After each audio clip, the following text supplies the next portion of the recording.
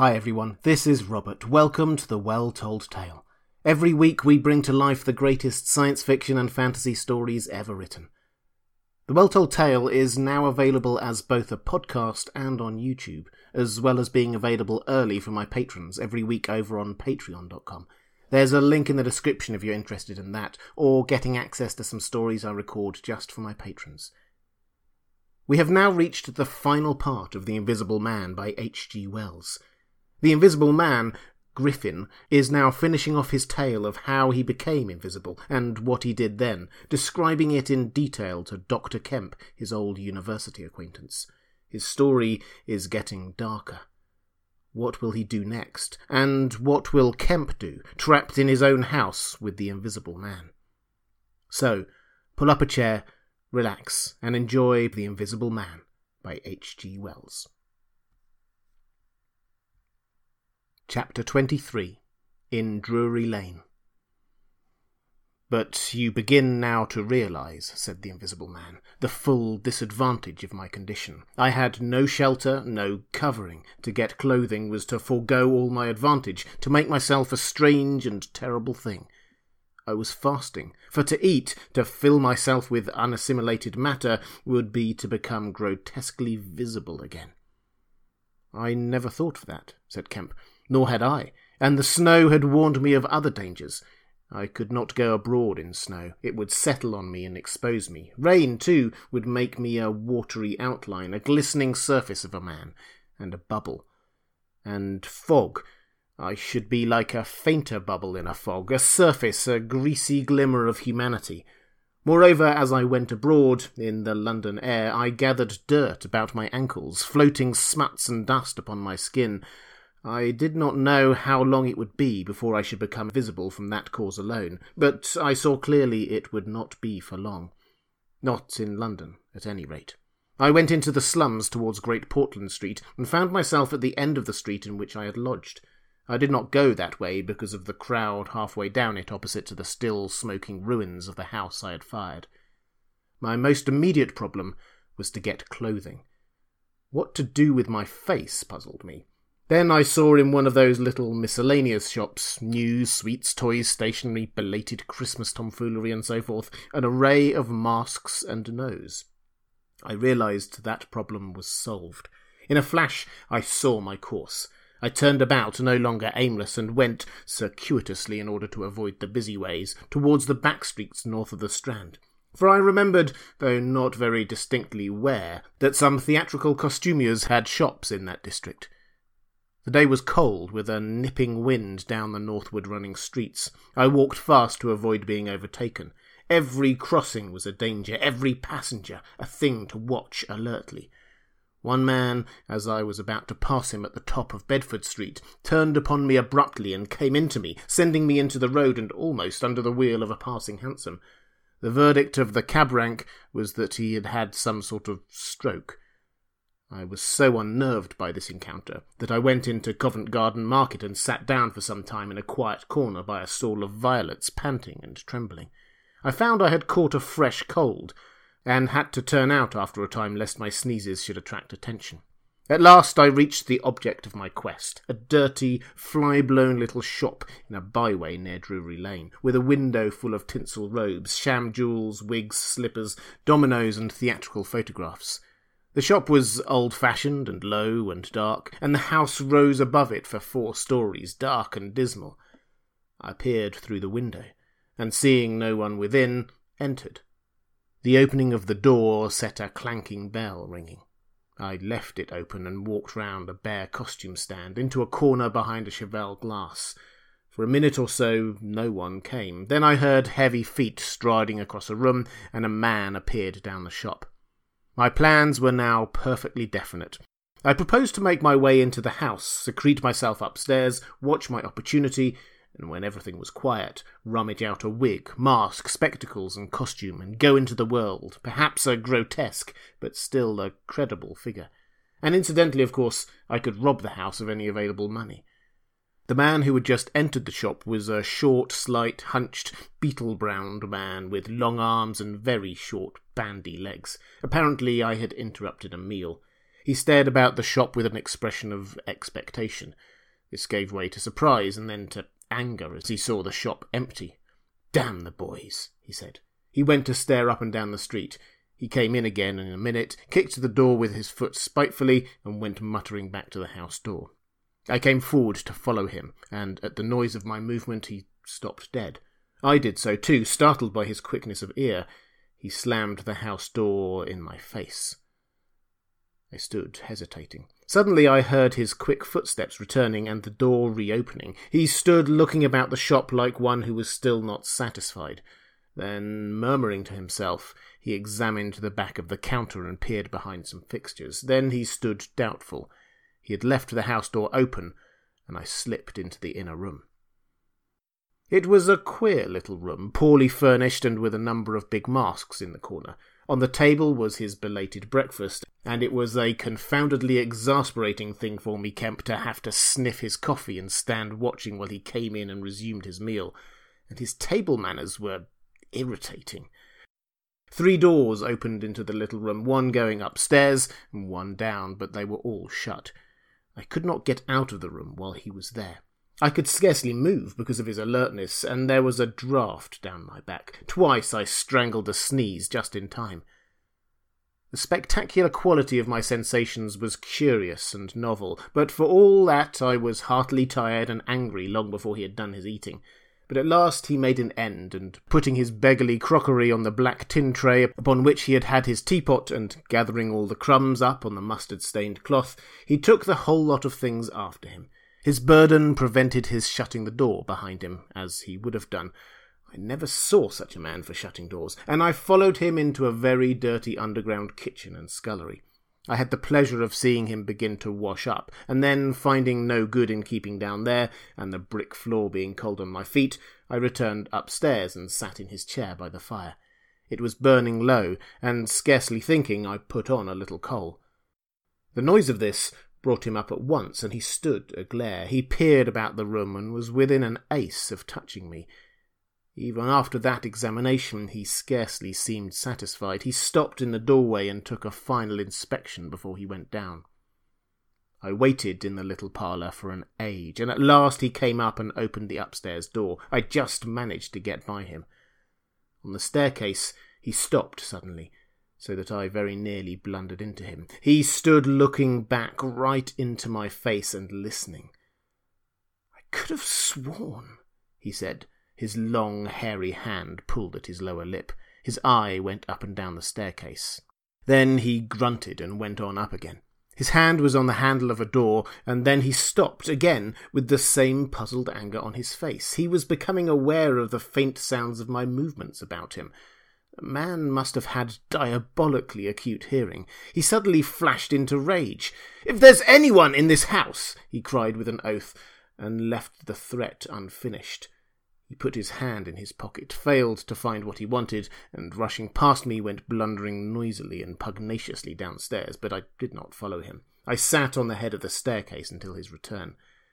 Presently he came up again, still muttering. He opened the door of his room, and before I could enter, slammed it in my face. I resolved to explore the house, and spent some time in doing so as noiselessly as possible. The house was very old and tumbled down, damp so that the paper in the attics was peeling from the walls, and rat-infested. Some of the door handles were stiff, and I was afraid to turn them. Several rooms I did inspect were unfurnished, and others were littered with theatrical lumber, bought second-hand, I judged from its appearance. In one room next to his, I found a lot of old clothes. I began routing among these, and in my eagerness forgot again the evident sharpness of his ears. I heard a stealthy footstep, and, looking up just in time, saw him peering in at the tumbled heap, and holding an old-fashioned revolver in his hand.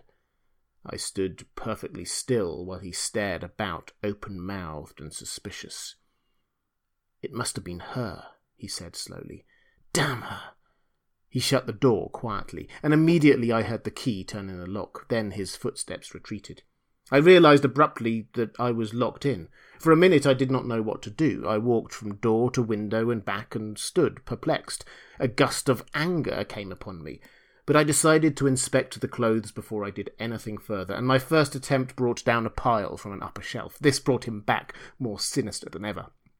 That time he actually touched me, jumping back with amazement, and stood astonished in the middle of the room. Presently he calmed a little. "Rats," he said in an undertone, fingers on lips. He was evidently a little scared. I edged quietly out of the room, but a plank creaked. Then the infernal little brute started going over all the house, a revolver in hand, locking door after door and pocketing the keys. When I realised what he was up to, I had a fit of rage. I could hardly control myself sufficiently to watch my opportunity. By this time I knew that he was alone in the house, and so I made no more ado, but knocked him on the head. "Knocked him on the head?" exclaimed Kemp. "Yes, stunned him as he was going downstairs, hit him from behind with a stool that stood on the landing. He went downstairs like a bag of old boots. But, I say, the common conventions of humanity are all very well for common people, but the point was, Kemp, that I had to get out of that house in a disguise without his seeing me. I couldn't think of any other way of doing it. And then I gagged him with a Louis XIV vest and tied him up in a sheet." "Tied him up in a sheet?" "Made a sort of bag of it. It was rather a good idea to keep the idiot scared and quiet, and a devilish hard thing to get out of, head away from the string. My dear Kemp, it's no good your sitting glaring as though I was a murderer. It had to be done. He had his revolver. If once he saw me, he would be able to describe me." "But still," said Kemp, "in England, today, and the man was in his own house, and you were, well, robbing." "Robbing? Confound it, you'll call me a thief next. Surely, Kemp, you're not fool enough to dance on the old strings. Can't you see my position?" "And his, too," said Kemp, and the invisible man stood up sharply. "What do you mean to say?" Kemp's face grew a trifle hard. He was about to speak, but checked himself. I suppose, after all," he said with a sudden change of manner, "the thing had to be done. You were in a fix, but still..." "Of course I was in a fix, an infernal fix, and he made me wild, too, hunting me about the house, fooling about with his revolver, locking and unlocking doors. He was simply exasperating. You didn't blame me, do you? You don't blame me, do you?" "I never blame anyone," said Kemp. "It's quite out of fashion. What did you do next?" "I was hungry. Downstairs I found a loaf and some rank cheese, more than sufficient to satisfy my hunger. I took some brandy and water, and then went up past my impromptu bag. He was lying quite still, to the room containing the old clothes. This looked out upon the street, 2 lace curtains brown with dirt guarding the window. I went and peered out. Outside the day was bright, by contrast with the brown shadows of the dismal house in which I found myself, dazzlingly bright. A brisk traffic was going by, fruit carts, a hansom, a 4-wheeler with a pile of boxes, a fishmonger's cart. I turned with spots of colour swimming before my eyes to the shadowy fixtures behind me. My excitement was giving place to a clear apprehension of my position again. The room was full of a faint scent of benzoline, used, I suppose, in cleaning the garments. I began a systematic search of the place. I should judge the hunchback had been alone in the house for some time. He was a curious person. Everything that could possibly be of service to me I collected in the clothes storeroom, and then I made a deliberate selection. I found a handbag I thought a passable possession, and some powder, rouge, and a sticking plaster. I had thought of painting and powdering my face and all that there was to show of me in order to render myself visible, but the disadvantage of this lay in the fact that I should require turpentine and other appliances, and a considerable amount of time before I could vanish again. Finally, I chose a mask of the better type, slightly grotesque, but not more so than many human beings, dark glasses, greyish whiskers, and a wig. I could find no underclothing, but that I could buy subsequently, and for the time I swathed myself in calico dominoes and some white cashmere scarves. I could find no socks, but the hunchback's boots were a rather loose fit and sufficed. In a desk in the shop were 3 sovereigns and about 30 shillings worth of silver, and in a locked cupboard I burst in the inner room were £8 in gold. I could go forth into the world again, equipped. Then came a curious hesitation. Was my appearance really credible? I tried myself with a little bedroom looking-glass, inspecting myself from every point of view to discover any forgotten chink, but it all seemed sound. I was grotesque to the theatrical pitch, a stage miser, but I was certainly not a physical impossibility. Gathering confidence, I took my looking-glass down into the shop, pulled down the sharp blinds, and surveyed myself from every point of view with the help of the cheval glass in the corner. I spent some minutes screwing up my courage and then unlocked the shop door and marched out into the street, leaving the little man to get out of his sheet again when he liked. In 5 minutes, a dozen turnings intervened between me and the costumier's shop. No one appeared to notice me very pointedly. My last difficulty seemed overcome. He stopped again. "And you troubled no more about the hunchback?" said Kemp. "No," said the Invisible Man, "nor have I heard what became of him. I suppose he untied himself or kicked himself out. The knots were pretty tight." He became silent and went to the window and stared out. "What happened when you went out onto the Strand?" "Oh, disillusionment again. I thought my troubles were over. Practically, I thought I had impunity to do whatever I chose, everything, save to give away my secret. So I thought. Whatever I did, whatever the consequences might be, was nothing to me. I had merely to fling aside my garments and vanish. No person could hold me. I could take my money where I found it. I decided to treat myself to a sumptuous feast, and then put up at a good hotel, and accumulate a new outfit of property. I felt amazingly confident. It's not particularly pleasant recalling that I was an ass. I went into a place and was already ordering lunch, when it occurred to me that I could not eat unless I exposed my invisible face. I finished ordering the lunch, told the man I should be back in 10 minutes, and went out exasperated. I don't know if you have ever been disappointed in your appetite. "Not quite so badly," said Kemp, "but I can imagine it. I could have smashed the silly devils. At last, faint with the desire for tasteful food, I went into another place and demanded a private room. 'I am disfigured,' I said, 'badly.' They looked at me curiously, but of course it was not their affair, so at last I got my lunch. It was not particularly well served, but it sufficed, and when I had had it, I sat over a cigar, trying to plan my line of action, and outside a snowstorm was beginning. The more I thought it over, Kemp, the more I realized what a helpless absurdity an Invisible Man was, in a cold and dirty climate, in a crowded civilized city. Before I made this mad experiment, I had dreamed of 1,000 advantages. That afternoon, it all seemed disappointment. I went over the heads of the things a man reckons desirable. No doubt invisibility made it possible to get them, but it made it impossible to enjoy them when they are got. Ambition. What is the good of pride of place when you cannot appear there?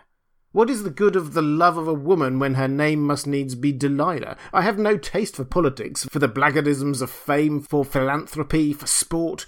What was I to do? And for this, I had become a wrapped-up mystery, a swathed and bandaged caricature of a man. He paused, and his attitude suggested a roving glance at the window. "But how did you get to Iping?" said Kemp, anxious to hear his guest busy talking. "I went there to work. I had one hope. It was a half idea. I still have it. It is a full-blown idea now. A way of getting back, of restoring what I have done, when I choose, when I have done all I mean to do invisibly, and that is what I chiefly want to talk to you about now." "You went straight to Iping?" "Yes. I had simply to get my 3 volumes of memoranda and my checkbook, my luggage and underclothing, order a quantity of chemicals to work out this idea of mine. I will show you the calculations as soon as I get my books, and then I started. Jove, I remember the snowstorm now, and the accursed bother it was to keep the snow from damping my pasteboard nose." "At the end," said Kemp, "the day before yesterday, when they found you out, you rather, to judge by the papers—" "I did, rather. Did I kill that fool of a constable?" "No," said Kemp. "He's expected to recover." "That's his luck, then. I clean lost my temper, the fools. Why couldn't they leave me alone? And that grocer lout." "There are no deaths expected," said Kemp. "I don't know about that tramp of mine," said the Invisible Man with an unpleasant laugh. "By heaven, Kemp, you don't know what rage is. To have worked for years, to have planned and plotted, and then to get some fumbling idiot messing across your course. Every conceivable sort of silly creature that has ever been created has been sent to cross me. If I have much more of it, I shall go wild. I shall start mowing 'em down. As it is, they've made things 1,000 times more difficult." No doubt it's exasperating, said Kemp dryly. Chapter 24. The Plan That Failed. But now, said Kemp with a side glance out of the window, what are we to do? He moved nearer his guest as he spoke in such a manner as to prevent the possibility of a sudden glimpse of the 3 men who were advancing up the hill road, with an intolerable slowness, as it seemed to Kemp. What were you planning to do when you were heading for Port Burdock? Had you any plan? I was going to clear out of the country, but I have altered that plan rather since seeing you. I thought it would be wise, now the weather is hot and invisibility possible, to make for the south, especially as my secret was known and everyone would be on the lookout for a masked and muffled man. You have a line of steamers from here to France. My idea was to get aboard one and run the risks of the passage. Thence I could go by train to Spain or else get to Algiers. It would not be difficult. There a man might always be invisible, and yet live, and do things. I was using that tramp as a money box and a luggage carrier until I decided how to get my books and things sent over to meet me. That's clear. And then the filthy brute must needs try and rob me. He has hidden my books, Kemp. Hidden my books! If I can lay my hands on him. Best plan to get the books out of him first. But where is he? Do you know? He's in the town police station, locked up, by his own request, in the strongest cell in the place. Cur, said the Invisible Man. But that hangs up your plans a little. We must get those books. Those books are vital. Certainly, said Kemp a little nervously, wondering if he heard footsteps outside. Certainly we must get those books, but that won't be difficult if he doesn't know they're for you. No, said the Invisible Man, and thought. Kemp tried to think of something to keep the talk going, but the Invisible Man resumed of his own accord. Blundering into your house, Kemp, he said, changes all my plans, for you are a man that can understand, in spite of all that has happened, in spite of this publicity, of the loss of my books, of what I have suffered, there still remain great possibilities, huge possibilities. You have told no one I am here? He asked abruptly. Kemp hesitated. That was implied, he said. No one? Insisted Griffin. Not a soul. Ah, now. The Invisible Man stood up and, sticking his arms akimbo, began to pace the study. I made a mistake, Kemp, a huge mistake in carrying this thing through alone. I have wasted strength, time, opportunities, alone. It is wonderful how little a man can do alone. To rob a little, to hurt a little, and there is the end. What I want, Kemp, is a goalkeeper, a helper, and a hiding place, an arrangement whereby I can sleep and eat and rest in peace and unsuspected. I must have a confederate. With a confederate with food and rest, 1,000 things are possible. Hitherto I have gone on vague lines. We have to consider all that invisibility means, all that it does not mean. It means little advantage for eavesdropping and so forth. One makes sound.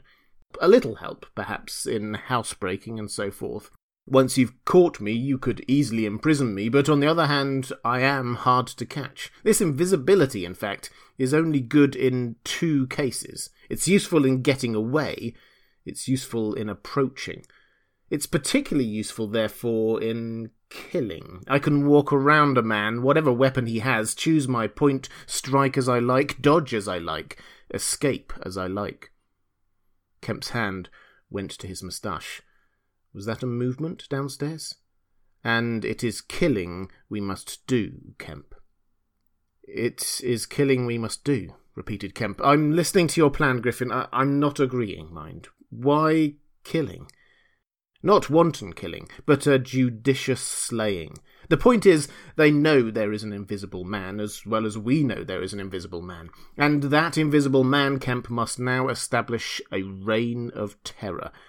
Yes, no doubt it's startling, but I mean it, a reign of terror. He must take some town like your Burdock and terrify and dominate it. He must issue his orders. He can do that in 1,000 ways. Scraps of paper thrust under doors would suffice. And all who disobey his orders he must kill, and kill all who would defend them. Humph, said Kemp, no longer listening to Griffin but to the sound of his front door opening and closing.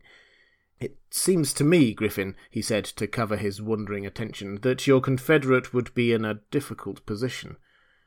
"No one would know he was a confederate," said the Invisible Man eagerly, and then suddenly, "Hush! What's that downstairs?" Nothing," said Kemp, and suddenly began to speak loud and fast. "I don't agree to this, Griffin," he said. "Understand me, I don't agree to this. Why dream of playing a game against the race? How can you hope to gain happiness? Don't be a lone wolf. Publish your results. Take the world, take the nation at least, into your confidence. Think what you might do with 1,000,000 helpers." The Invisible Man interrupted, arm extended. "There are footsteps coming upstairs," he said in a low voice. "Nonsense," said Kemp. "Let me see," said the Invisible Man, and advanced, arm extended, to the door. And then things happened very swiftly.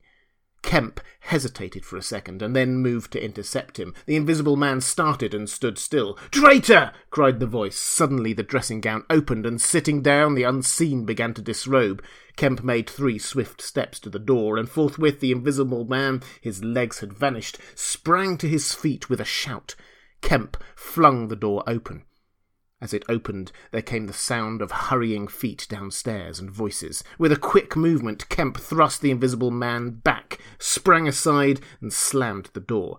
The key was outside and ready. In another moment, Griffin would have been alone in the Belvedere study, a prisoner, save for one little thing. The key had been slipped in hastily that morning. As Kemp slammed the door, it fell noisily upon the carpet.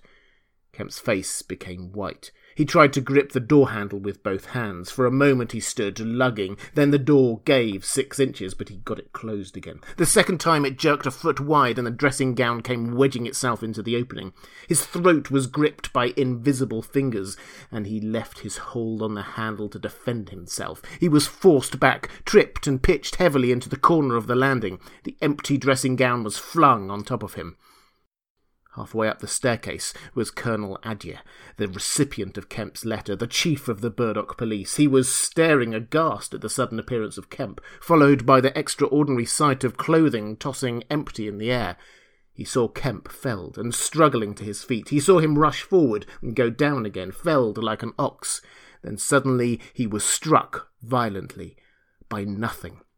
A vast weight, it seemed, leapt upon him, and he was hurled headlong down the staircase, with a grip on his throat and a knee in his groin. An invisible foot trod on his back. A ghostly patter passed downstairs. He heard the 2 police officers in the hall shout and run, and the front door of the house slammed violently. He rolled over and sat up, staring. He saw, staggering down the staircase, Kemp, dusty and dishevelled, one side of his face white from a blow, his lip bleeding, and a pink dressing-gown and some underclothing held in his arm. "My God," cried Kemp, "the game's up. He's gone." Chapter 25. The Hunting of the Invisible Man.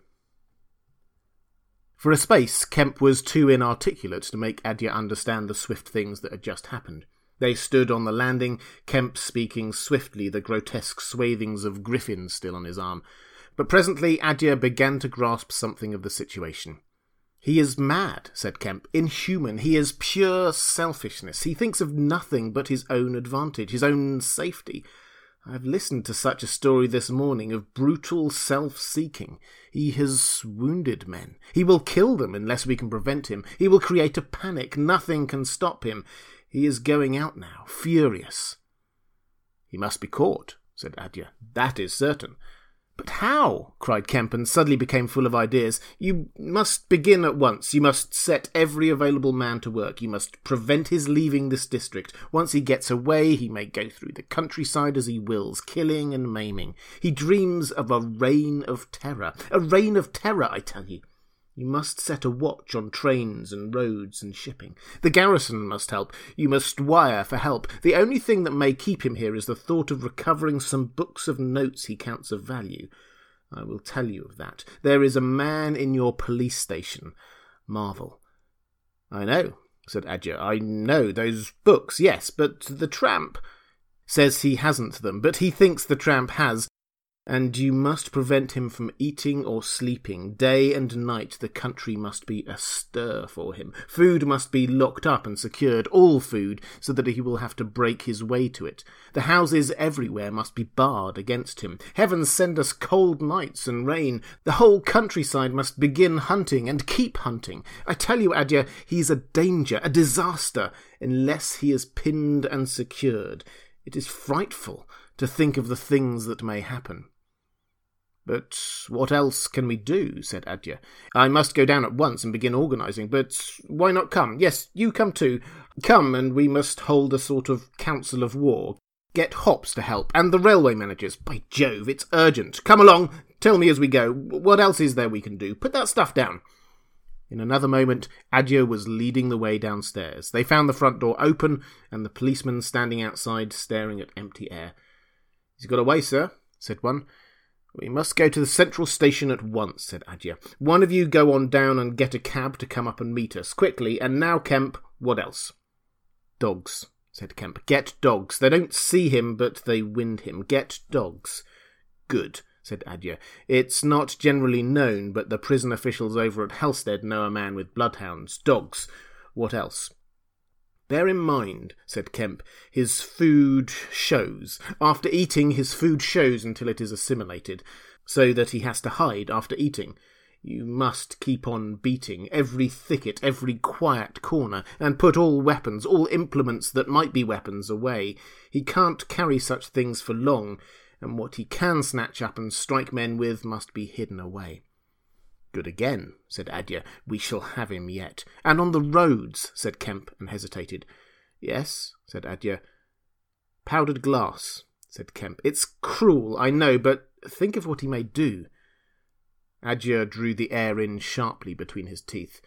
It's unsportsmanlike. I don't know, but I'll have powdered glass got ready. If he goes too far... The man's become inhuman, I tell you, said Kemp, and I am as sure he will establish a reign of terror, so soon as he's got over the emotions of this escape, as I am sure I am talking to you. Our only chance is to be ahead. He has cut himself off from his kind. His blood will be upon his own head. Chapter 26. The Wicksteed Murder.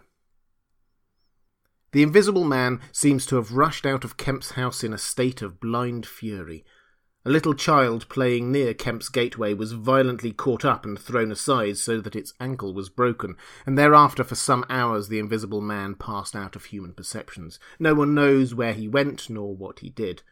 But one can imagine him hurrying through the hot June forenoon, up the hill and onto the open downland behind Port Burdock, raging and despairing at his intolerable fate, and sheltering at last, heated and weary, amid the thickets of Hintondean, to piece together again his shattered schemes against his species.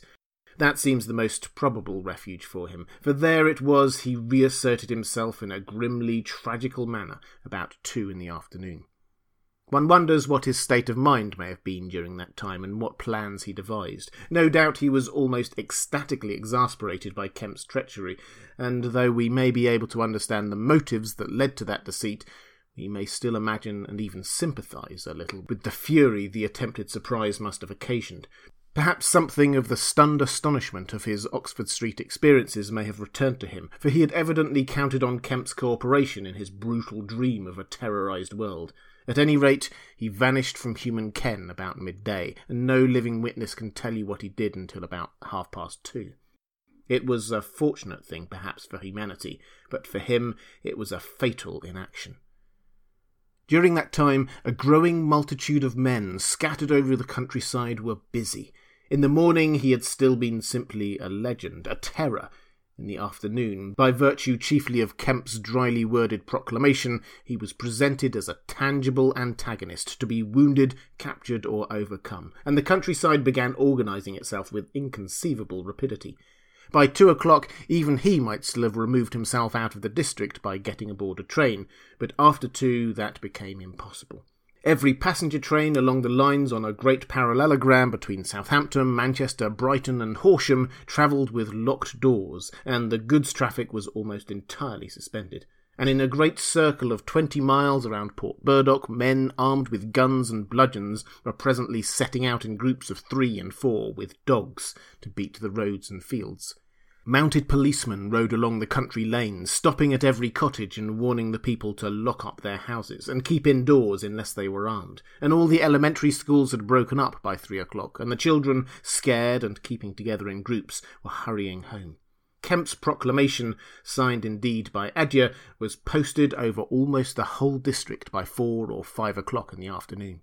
It gave briefly but clearly all the conditions of the struggle, the necessity of keeping the Invisible Man from food and sleep, the necessity for incessant watchfulness, and for a prompt attention to any evidence of his movements.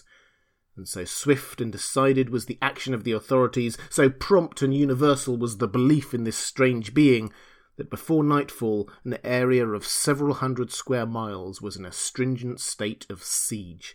And before nightfall, too, a thrill of horror went through the whole watching, nervous countryside, going from whispering mouth to mouth, swift and certain over the length and breadth of the country, past the story of the murder of Mr. Wicksteed.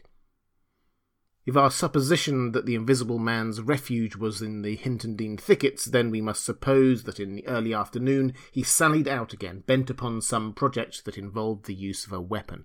We cannot know what the project was, but the evidence that he had had the iron rod in hand before he met Wicksteed is, to me at least, overwhelming. Of course, we can know nothing of the details of that encounter. It occurred on the edge of a gravel pit, not 200 yards from Lord Burdock's lodge gate. Everything points to a desperate struggle. The trampled ground, the numerous wounds Mr. Wicksteed received, his splintered walking stick. But why the attack was made, save in a murderous frenzy, it is impossible to imagine. Indeed, the theory of madness is almost unavoidable. Mr. Wicksteed was a man of 45 or 46, steward to Lord Burdock, of inoffensive habits and appearance, the very last person in the world to provoke such a terrible antagonist. Against him, it would seem, the Invisible Man used an iron rod dragged from a broken piece of fence.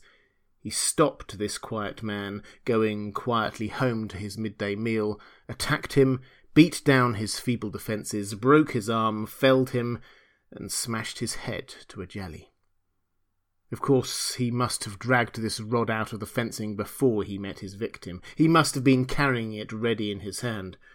Only 2 details beyond what has already been stated seem to bear on this matter. One is the circumstance that the gravel pit was not in Mr. Wicksteed's direct path home, but nearly a couple of 100 yards out of his way. The other is the assertion of a little girl, to the effect that, going to her afternoon school, she saw the murdered man trotting in a peculiar manner across a field towards the gravel pit. Her pantomime of his action suggests a man pursuing something on the ground before him and striking at it ever and again with his walking stick. She was the last person to see him alive. He passed out of her sight to his death, the struggle being hidden from her only by a clump of beech trees and a slight depression in the ground. Now this, to the present writer's mind at least, lifts the murder out of the realm of the absolutely wanton. We may imagine that Griffin had taken the rod as a weapon indeed, but without any deliberate intention of using it in a murder. Wicksteed may then have come by and noticed this rod inexplicably moving through the air. Without any thought of the Invisible Man, for Port Burdock is 10 miles away, he may have pursued it. It is quite conceivable that he may not have even heard of the Invisible Man. One can then imagine the Invisible Man making off quietly in order to avoid discovering his presence in the neighbourhood, and Wicksteed, excited and curious, pursuing this unaccountably locomotive object, finally striking at it. No doubt the Invisible Man could easily have distanced his middle-aged pursuer under ordinary circumstances, but the position in which Wicksteed's body was found suggests that he had the ill luck to drive his quarry into a corner between a drift of stinging nettles and the gravel pit. To those who appreciate the extraordinary irascibility of the Invisible Man, the rest of the encounter will be easy to imagine. But this is pure hypothesis. The only undeniable facts, for stories of children are often unreliable, are the discovery of Wicksteed's body, done to death, and of the blood-stained iron rod flung among the nettles. The abandonment of the rod by Griffin suggests that in the emotional excitement of the affair, the purpose for which he took it, if he had a purpose, was abandoned. He was certainly an intensely egotistical and unfeeling man, but the sight of his victim, his first victim, bloody and pitiful at his feet, may have released some long-pent fountain of remorse which for a time may have flooded whatever scheme of action he had contrived. After the murder of Mr. Wicksteed, he would have seemed to have struck across the country towards the downland. There is a story of a voice heard about sunset by a couple of men in a field near Fern Bottom. It was wailing and laughing, sobbing and groaning, and ever and again it shouted. It must have been a queer hearing. It drove up across the middle of a clover field and died away towards the hills.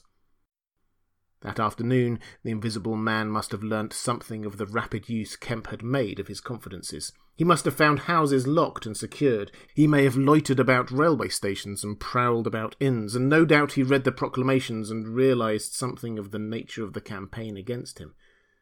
And as the evening advanced, the fields became dotted here and there with groups of 3 or 4 men, and noisy with the yelping of dogs. These men-hunters had particular instructions in the case of an encounter as to the way they should support one another, but he avoided them all.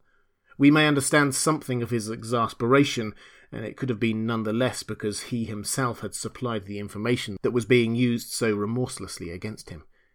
For that day at least, he lost heart. For nearly 24 hours, save when he turned on Wicksteed, he was a hunted man. In the night, he must have eaten and slept, for in the morning he was himself again, active, powerful, angry and malignant, prepared for his last great struggle against the world. Chapter 27. The Siege of Kemp's House. Kemp read a strange missive written in pencil on a greasy sheet of paper.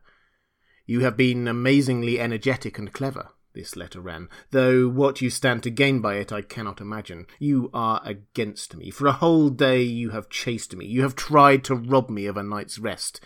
But I have had food in spite of you. I have slept in spite of you. And the game is only beginning. The game is only beginning. There is nothing for it but to start the terror. This announces the first day of the terror. Port Burdock is no longer under the Queen. Tell your Colonel of Police and tell the rest of them it is under me. The terror. This is day 1 of year 1 of the new epoch, the epoch of the Invisible Man. I am Invisible Man the First. To begin with, the rule will be easy. The first day there will be one execution for the sake of example, a man named Kemp. Death starts for him today. He may lock himself away, hide himself away, get guards about him, put on armour if he likes. Death, the unseen death, is coming. Let him take precautions. It will impress my people. Death starts from the pillar box by midday. The letter will fall in as the postman comes along. Then off the game begins. Death starts. Help him not, my people, lest death fall upon you also. Today, Kemp is to die. Kemp read this letter twice. "It's no hoax," he said. "That's his voice, and he means it." He turned the folded sheet over and saw on the addressed side of it the postmark Hintondean and the prosaic detail 2p to pay. He got up slowly, leaving his lunch unfinished. The letter had come by the 1 o'clock post, and went into his study. He rang for his housekeeper and told her to go round the house at once, examining all the fastenings of the windows and close all the shutters. He closed the shutters of his study himself. From a locked drawer in his bedroom he took a little revolver, examined it carefully, and put it into the pocket of his lounge jacket. He wrote a number of brief notes, one to Colonel Adyar, gave them to his servant to take with explicit instructions as to her way of leaving the house. "There is no danger," he said, and added a mental reservation, "to you." He remained meditative for a space after doing this, and then returned to his cooling lunch. He ate with gaps of thought. Finally he struck the table sharply. "We will have him," he said, "and I am the bait. He will come too far." He went up to the Belvedere, carefully shutting every door after him. "It's a game," he said, "an odd game, but the chances are all for me, Mr. Griffin, in spite of your invisibility. Griffin contra mundum, with a vengeance." He stood at the window, staring at the hot hillside. He must get food every day, and I don't envy him. Did he really sleep last night? Out in the open somewhere, secure from collisions? I wish we could get some good cold, wet weather instead of the heat. He may be watching me now. He went close to the window. Something rapped smartly against the brickwork over the frame and made him start violently back. "I'm getting nervous," said Kemp. But it was 5 minutes before he went to the window again. "Must have been a sparrow," he said. Presently he heard the front door bell ringing and hurried downstairs. He unbolted and unlocked the door, examined the chain, put it up, and opened cautiously without showing himself. A familiar voice hailed him. It was Adya. "Your servant's been assaulted, Kemp," he said round the door. "What?" exclaimed Kemp. "Had that note of yours taken away from her. He's close about here. Let me in."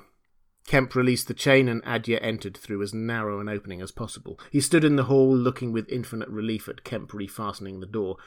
Note was snatched out of her hand, scared her horribly. She's down at the station, hysterics. He's close here. What was it about? Kemp swore. "What a fool I was," said Kemp. "I might have known. It's not an hour's walk from Hinton Dean. Already?" "What's up?" said Adya.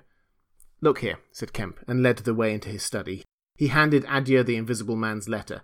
Adya read it and whistled softly. "And you?" said Adya. "Proposed a trap, like a fool," said Kemp, "and sent my proposal out by a maidservant. To him." Adya followed Kemp's profanity. "He'll clear out," said Adya. "Not he," said Kemp. A resounding smash of glass came from upstairs. Adya had a silvery glimpse of a little revolver half out of Kemp's pocket. "It's a window, upstairs," said Kemp, and led the way. There came a second smash while they were still on the staircase. When they reached the study, they found 2 of the 3 windows smashed, half the room littered with splintered glass, and one big flint lying on the writing table. The 2 men stopped in the doorway, contemplating the wreckage. Kemp swore again, and as he did so, the 3rd window went with a snap like a pistol, hung starred for a moment, and collapsed in jagged, shivering triangles into the room. "What's this for?" said Adya. "It's a beginning," said Kemp. "There's no way of climbing up here?" "Not for a cat," said Kemp. "No shutters?" "Not here. All the downstairs rooms—" Hello. Smash, and then whack of boards, hit hard coming from downstairs. "Confound him, that must be— Yes, it's one of the bedrooms. He's going to do all the house, but he's a fool. The shutters are up and the glass will fall outside. He'll cut his feet." Another window proclaimed its destruction. The 2 men stood on the landing perplexed. "I have it," said Adya. "Let me have a stick or something, and I'll go down to the station and get the bloodhounds put on. That ought to settle him. They're hard by, not 10 minutes. Another window went the way of its fellows. "You haven't a revolver?" asked Adya. Kemp's hand went to his pocket, then he hesitated. "I haven't one, at least, to spare." "I'll bring it back," said Adya. "You'll be safe here." Kemp, ashamed of his momentary lapse from truthfulness, handed him the weapon. "Now for the door," said Adya. As they stood hesitating in the hall, they heard one of the first-floor bedroom windows crack and clash. Kemp went to the door and began to slip the bolts as silently as possible. His face was a little paler than usual. "You must step straight out," said Kemp. In another moment, Adya was on the doorstep and the bolts were dropping back into the staples. He hesitated for a moment, feeling more comfortable with his back against the door. Then he marched, upright and square, down the steps. He crossed the lawn and approached the gate. A little breeze seemed to ripple over the grass. Something moved near him. "Stop a bit," said a voice, and Adya stopped dead and his hand tightened on the revolver. "Well?" said Adya, white and grim, and every nerve tense. "Oblige me by going back to the house," said the voice, as tense and grim as Adya's. "Sorry," said Adya a little hoarsely, and moistened his lips with his tongue. The voice was on his left front, he thought. Suppose he were to take his luck with a shot. "What are you going for?" said the voice. And there was a quick movement of the 2 and a flash of sunlight from the open lip of Adya's pocket. Adya desisted and thought. "Where I go," he said slowly, "is my own business." The words were still on his lips when an arm came round his neck. His back felt a knee, and he was sprawling backward. He drew clumsily and fired absurdly, and in another moment he was struck in the mouth and the revolver wrested from his grip. He made a vain clutch at a slippery limb, tried to struggle up, and fell back. "Damn," said Adya. The voice laughed. "I'd kill you now if it wasn't the waste of a bullet," he said. He saw the revolver in mid-air, 6 feet off, covering him. "Well?" said Adya, sitting up. "Get up," said the voice. Adya stood up. "Attention," said the voice, and then fiercely, "don't try any games. Remember, I can see your face if you can't see mine. You've got to go back to the house." "He won't let me in," said Adya. "That's a pity," said the invisible man. "I've got no quarrel with you." Adya moistened his lips again. He glanced away from the barrel of the revolver and saw the sea far off, very blue and dark under the midday sun, the smooth green down, the white cliff of the head, and the multitudinous town. And suddenly he knew that life was very sweet. His eyes came back to this little metal thing hanging between heaven and earth 6 yards away. "What am I to do?" he said sullenly. "What am I to do?" said the invisible man. "You will get help. The only thing for you is to go back." "I will try, but if he lets me in, will you promise not to rush the door?" "I've got no quarrel with you," said the voice. Kemp had hurried upstairs after letting Adya out, and now crouching among the broken glass and peering cautiously over the edge of the study windowsill, he saw Adya stand parleying with the unseen. "Why doesn't he fire?" whispered Kemp to himself. Then the revolver moved a little and the glint of the sunlight flashed in Kemp's eyes. He shaded his eyes and tried to see the source of the blinding beam.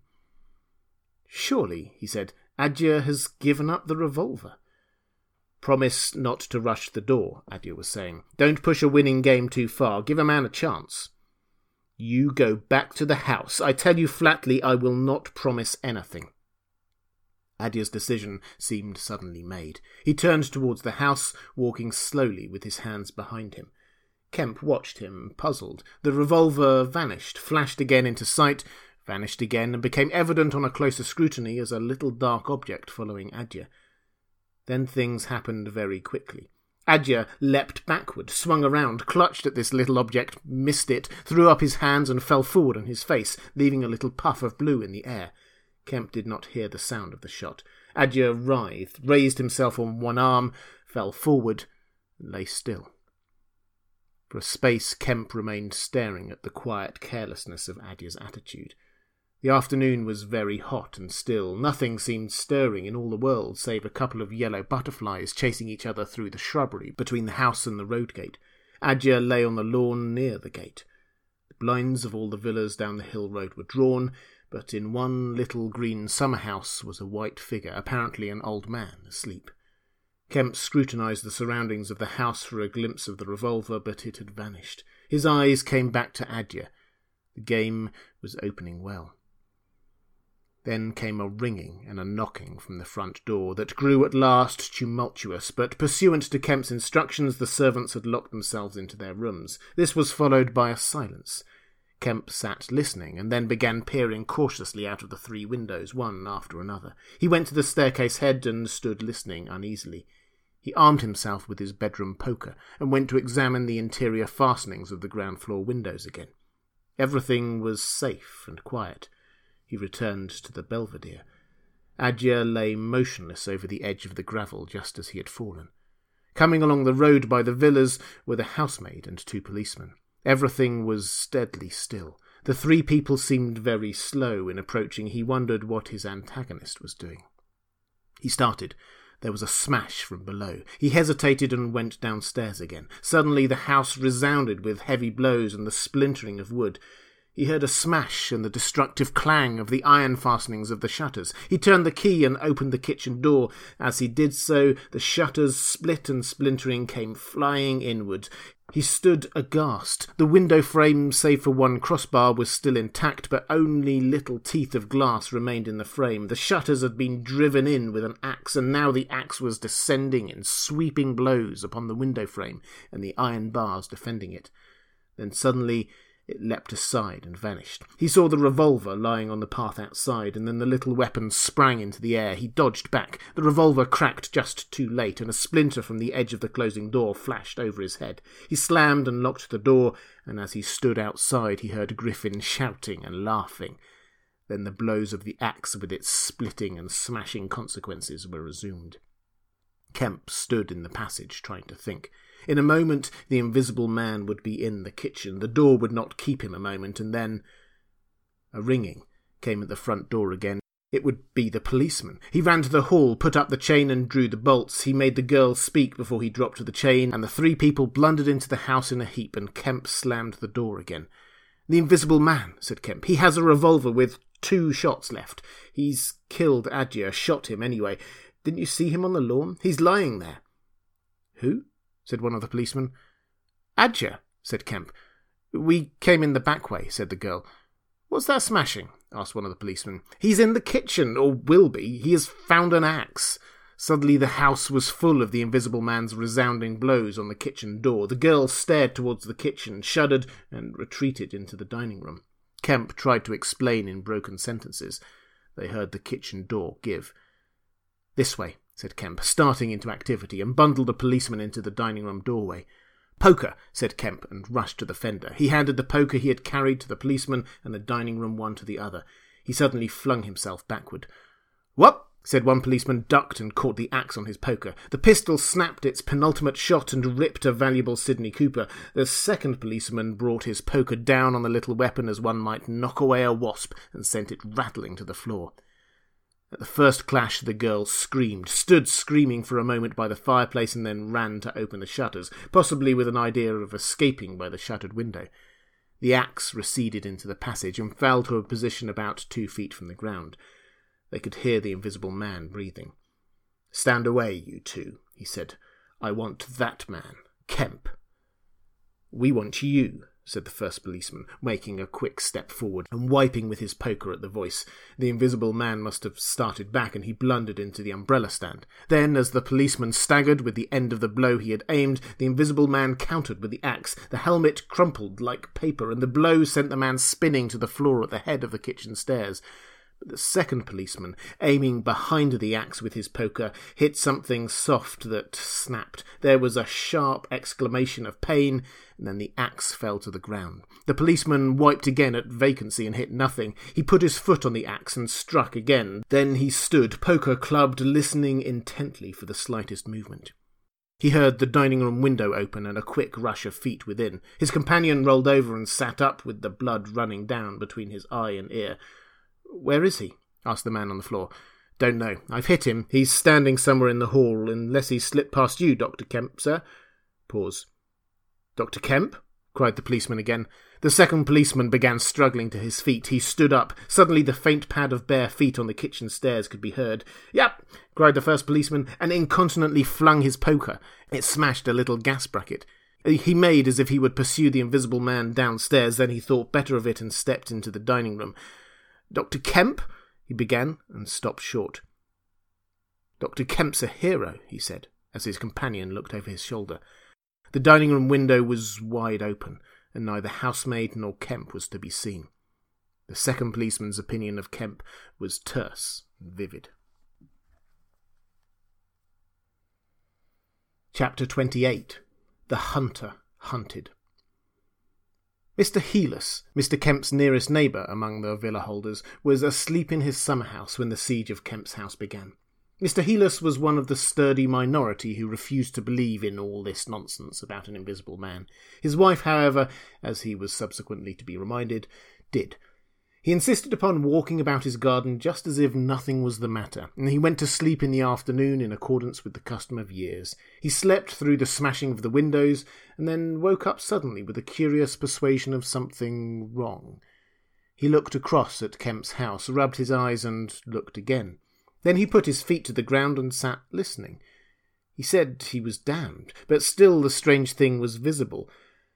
The house looked as though it had been deserted for weeks after a violent riot. Every window was broken, and every window, save those of the Belvedere study, was blinded by the internal shutters. I could have sworn it was all right. He looked at his watch. 20 minutes ago. He became aware of a measured concussion and the clash of glass far away in the distance. And then, as he sat open-mouthed, came a still more wonderful thing. The shutters of the drawing-room windows were flung open violently, and the housemaid in her outdoor hat and garments appeared struggling in a frantic manner to throw open the sash.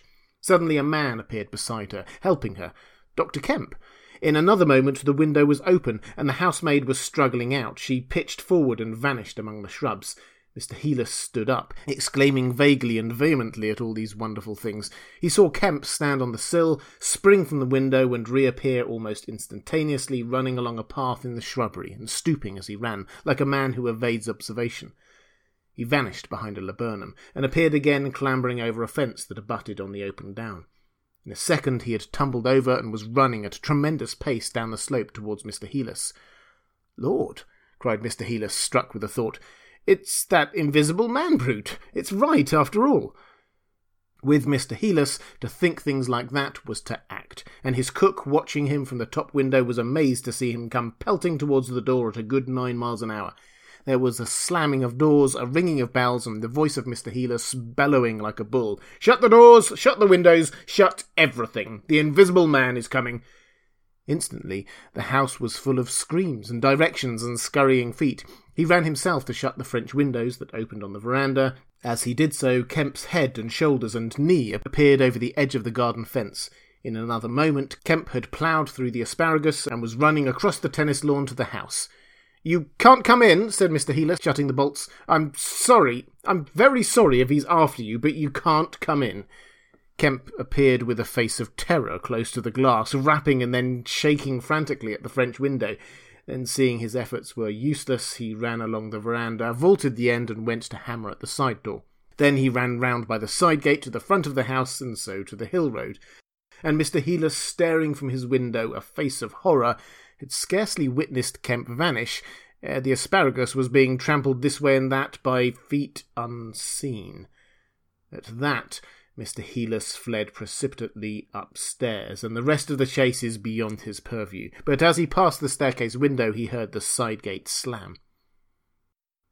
Emerging into the hill road, Kemp naturally took the downward direction, and so it was he came to run in his own person the very race he had watched with such a critical eye from the Belvedere study only 4 days ago. He ran it well, for a man out of training, and though his face was white and wet, his wits were cool to the last. He ran with wide strides, and wherever a patch of rush ground intervened, wherever there came a patch of raw flints or a bit of broken glass shone dazzling, he crossed it and left the bare invisible feet that followed it to take what line they would. For the first time in his life, Kemp discovered that the hill road was indescribably vast and desolate, and that the beginnings of the town far below at the hill foot were strangely remote. Never had there been a slower or more painful method of progression than running. All the gaunt villas, sleeping in the afternoon sun, looked locked and barred. No doubt they were locked and barred by his own orders, but at any rate they might have kept a lookout for an eventuality like this. The town was rising up now. The sea had dropped out of sight behind it, and the people down below were stirring. A tram was just arriving at the hill foot. Beyond that was the police station. Was that footsteps he heard behind him? Spurt. The people below were staring at him. 1 or 2 were running, and his breath was beginning to soar in his throat. The tram was quite near now, and the Jolly Cricketers was noisily barring its doors. Beyond the tram were posts and heaps of gravel, the drainage works. He had a transitory idea of jumping into the tram and slamming the doors, and then he resolved to go for the police station. In another moment he had passed the door of the Jolly Cricketers and was in the blistering far end of the street with human beings around him. The tram driver and his helper, arrested by the sight of his furious haste, stood staring with the tram horses unhitched. Further on, the astonished features of navvies appeared above the mounds of gravel. His pace broke a little, and then he heard the swift pad of his pursuer and leapt forward again. "The invisible man!" he cried to the navvies, with a vague indication gesture, and, by an inspiration, leapt to the excavation and placed a burly group between him and the chase.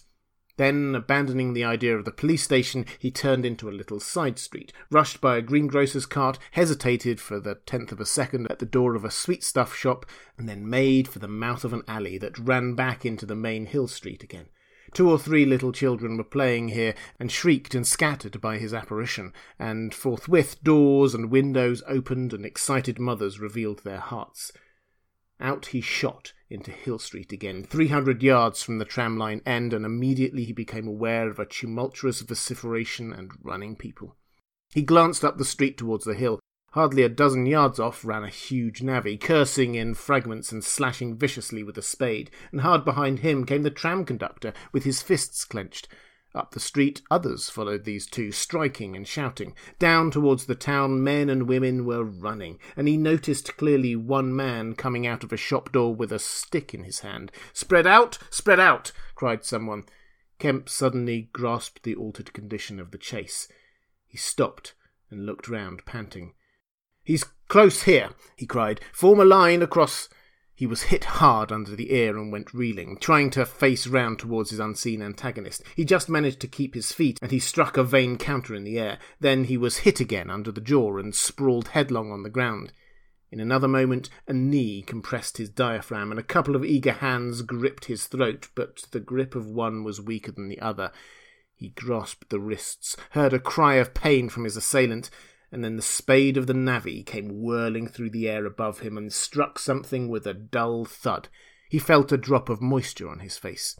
The grip at his throat suddenly relaxed with a convulsive effort. Kemp loosed himself, grasped a limp shoulder, and rolled uppermost. He gripped the unseen elbows near the ground. "I've got him!" screamed Kemp. "Help! Help! Hold! He's down! Hold his feet!" In another second there was a simultaneous rush upon the struggle, and a stranger coming into the road suddenly might have thought an exceptionally savage game of rugby was in progress. And there was no shouting after Kemp's cry, only the sound of blows and feet and heavy breathing. Then came a mighty effort, and the invisible man threw off a couple of his antagonists and rose to his knees. Kemp clung to him in front like a hound to a stag, and a dozen hands gripped, clutched, and tore at the unseen. The tram conductor suddenly got the neck and shoulders and lugged him back. Down went the heap of struggling men again and rolled over. There was, I'm afraid, some savage kicking. Then suddenly a wild scream of "Mercy! Mercy!" that died down swiftly to a sound like choking. "Get back, you fools!" cried the muffled voice of Kemp, and there was a vigorous shoving back of stalwart forms. "He's hurt, I tell you. Stand back." There was a brief struggle to clear a space, and then the circle of eager faces saw the doctor kneeling, as it seemed, 15 inches in the air and holding invisible arms to the ground. Behind him a constable gripped invisible ankles. "Don't you leave go of him," cried the big navvy, holding a blood-stained spade. "He's shamming."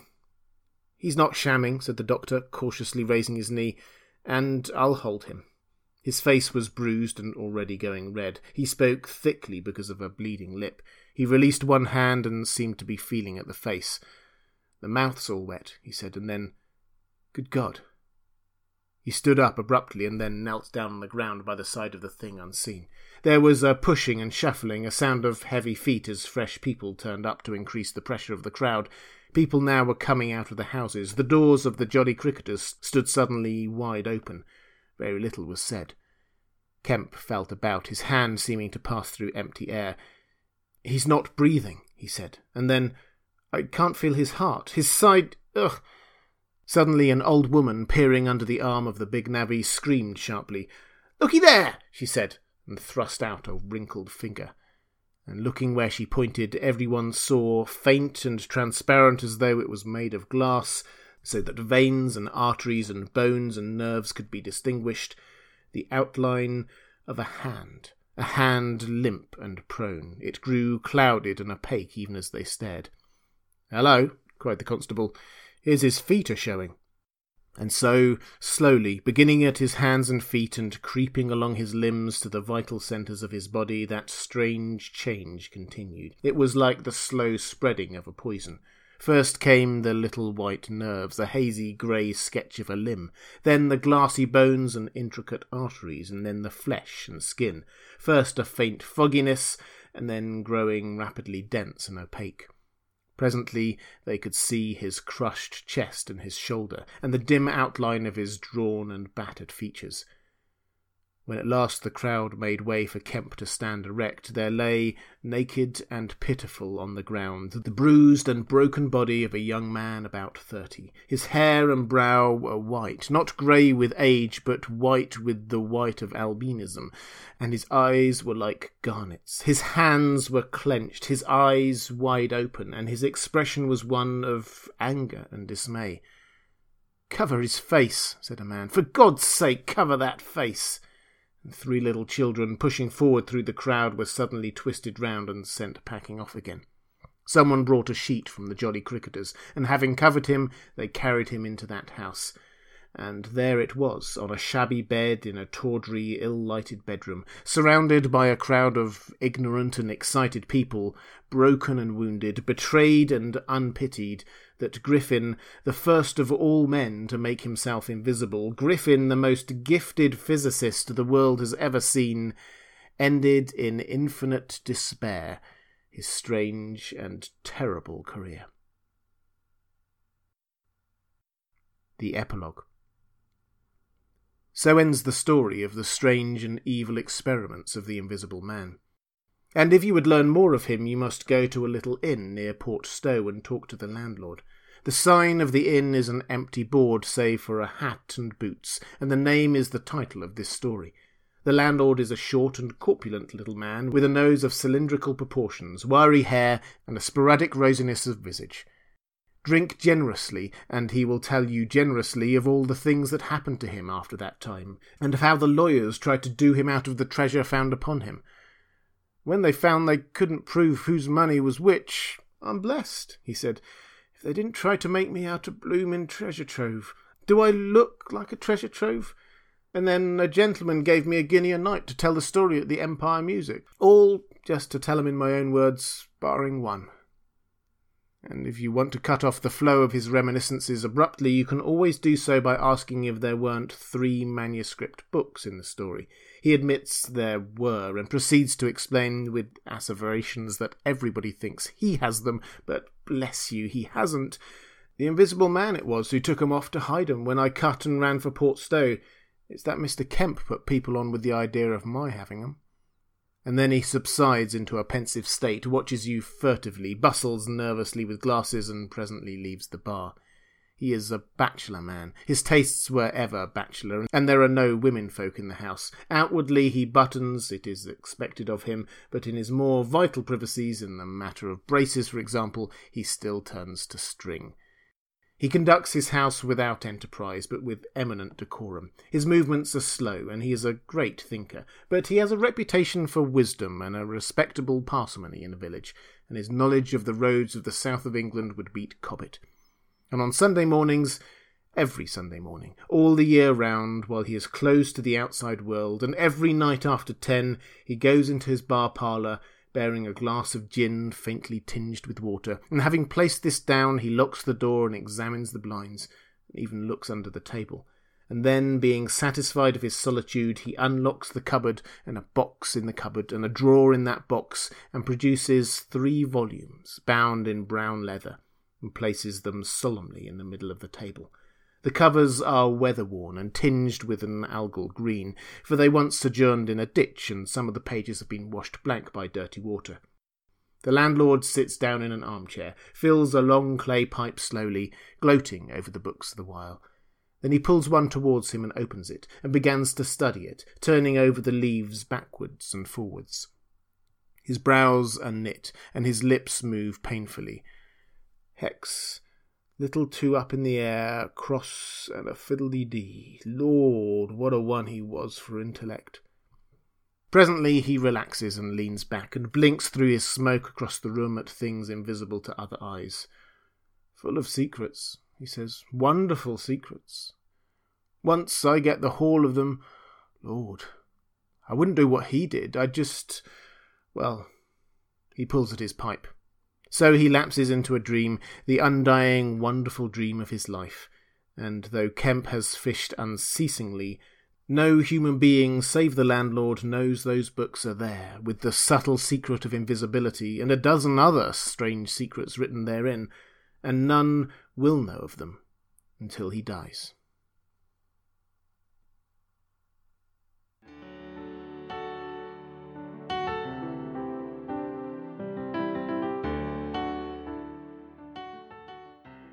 And welcome back.